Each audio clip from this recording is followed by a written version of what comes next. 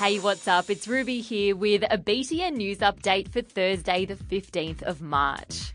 First up, he was one of the world's most famous and most popular scientists. Yesterday, the physicist Stephen Hawking died aged 76.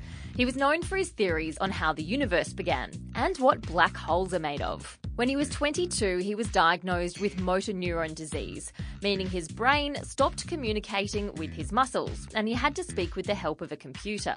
But as he said, it didn't slow him down. Since going on a ventilator full time, I have been to Brussels, the Isle of Man, Geneva, Canada, California twice, and I hope to go into space with Richard Branson's Virgin Galactic. He spent the next 5 decades doing science and making discoveries. After a terrible, deadly shooting in the American state of Florida last month, students and teachers across America have taken a stand against gun violence. At 10 a.m. yesterday, many of them walked out of their classrooms for 17 minutes to remember the 17 students who died in the shooting. In some places, there were demonstrations too, calling for stricter rules about when and where people can buy guns.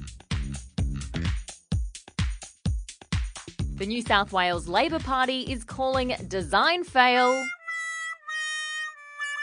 on the state's newly built trains. The 500 double-decker trains won't have reversible seats, meaning you won't be able to flick them over to face the way you're travelling. And that means half the passengers will always be stuck facing the wrong way.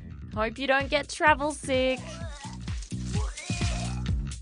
The eastern sea quoll is a seriously cute spotty marsupial. If you don't know what they look like, that's understandable because they only exist in Tasmania.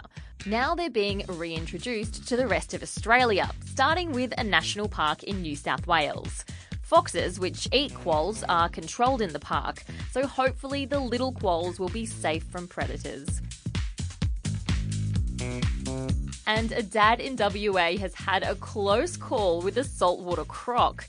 Apparently he was untangling a fishnet down by the river when he tripped and fell off a rock into a croc. That would have been a shock. Lucky for this guy, his mate sprang into action and dragged him out of the water by his shirt. His battle wound is pretty unimpressive, TBH. It's just a scratch on his leg. He says it's still sinking in just how close he'd been to being a crocodile's din. No. Okay, I'm done. And that's all the news we have for you today, but tune in tomorrow for more. See ya.